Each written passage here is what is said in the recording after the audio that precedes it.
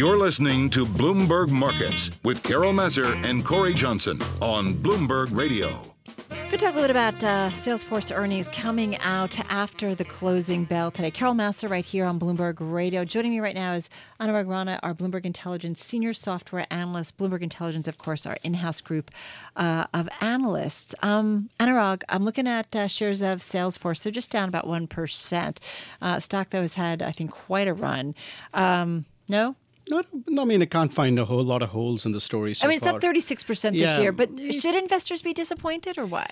There's a lot of moving parts in it, but if you look at it, they raised the guidance again. The billings growth was pretty good.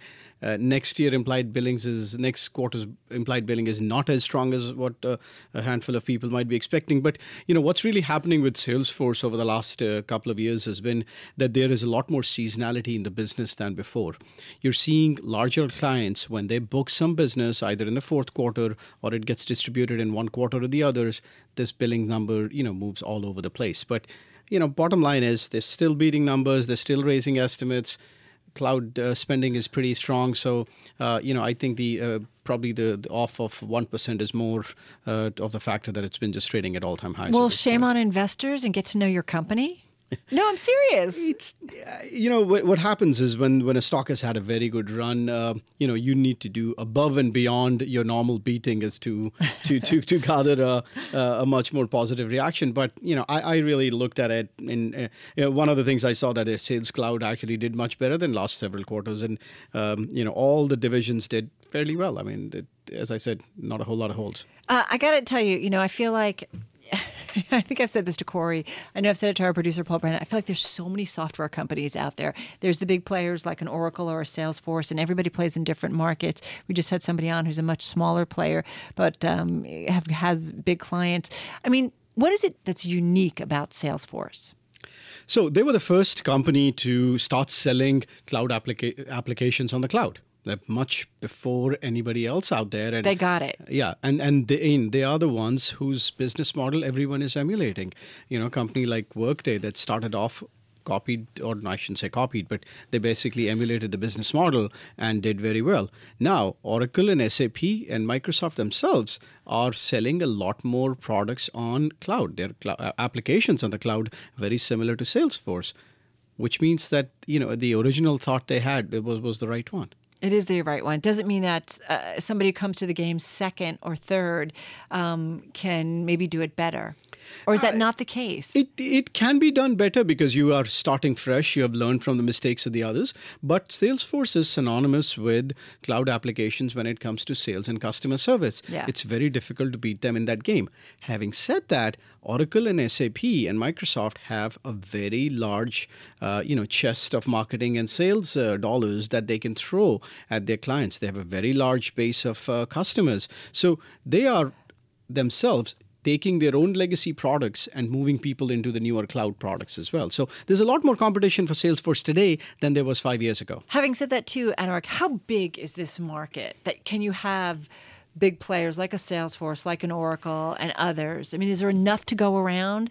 Yeah, I mean, if you were to look at it just on cloud applications alone, we are still a long way to go for everything moving to the cloud. I mean, let's say in a place like ERP, we are right around 30% penetrated.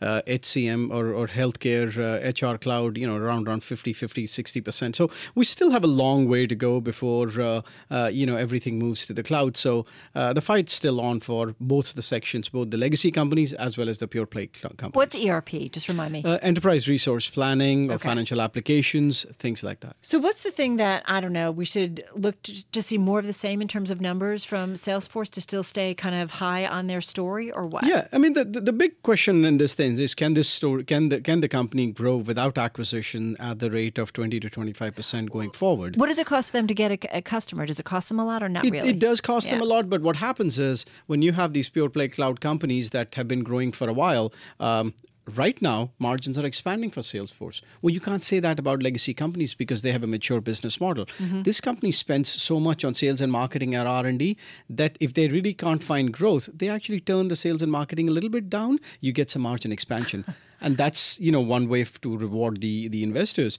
But some would say that's a way to manage the business. I mean, they have said that if they can find really high growth areas, in a particular year, they will invest in it. If they can't, grow at a certain rate, they will turn that down and give some cash flow back to customers or investors. Should they be giving? They don't do dividends, correct? No. Should they be doing dividends? I don't think any cloud company should do. It's just waste of resources. So what's the next step? Is there something that they should do? I mean, they're a huge company. They're $66 billion in terms of market cap. Should they get bigger? Their total addressable market in terms of revenue is much larger than where they are. They keep on buying new functionalities. They had a very interesting acquisition called Demandware just recently, and that has improved their marketing effort or e-commerce efforts. So they keep on buying new companies / coming up with new products that are at the periphery of the core of what they do. And if you were to look at within technology, software is one area where you have the highest return on investment. Right. So you will keep on finding if hardware is not growing, if services is not growing, software still continues to grow, even if you have a bad economic environment. So, and cloud applications have a much higher return on investment also. Well, you can add something, right, to your plate of offerings, if you will, right? And it doesn't necessarily add a lot to the expenses, but it's another new product to sell to your existing customer base. Yes, and these customer base is fairly sticky, and they, these guys swear by the platform that the Salesforce had built for them. Oracle came out, late June in their earnings, and their revenue exceeded estimates on surging cloud demand. So if you start to compare these, is Salesforce keeping on par with Oracle, or should you be comparing those two companies? The base is not the same, so it's not in the same. And also for Oracle, they're also taking a lot of their legacy customers that were on their on-premise products and moving them to the cloud. So it's also a little bit of revenue shifting from your old revenue to the new revenue. Right. But hand in hand, I mean, Salesforce still growing organically pretty decently for the size of the company that they are. All right. So the reason that it's selling, it's down 0.8%. It's not a big move. It's not a big considering the move we've seen. Thank you. You just know this company so well.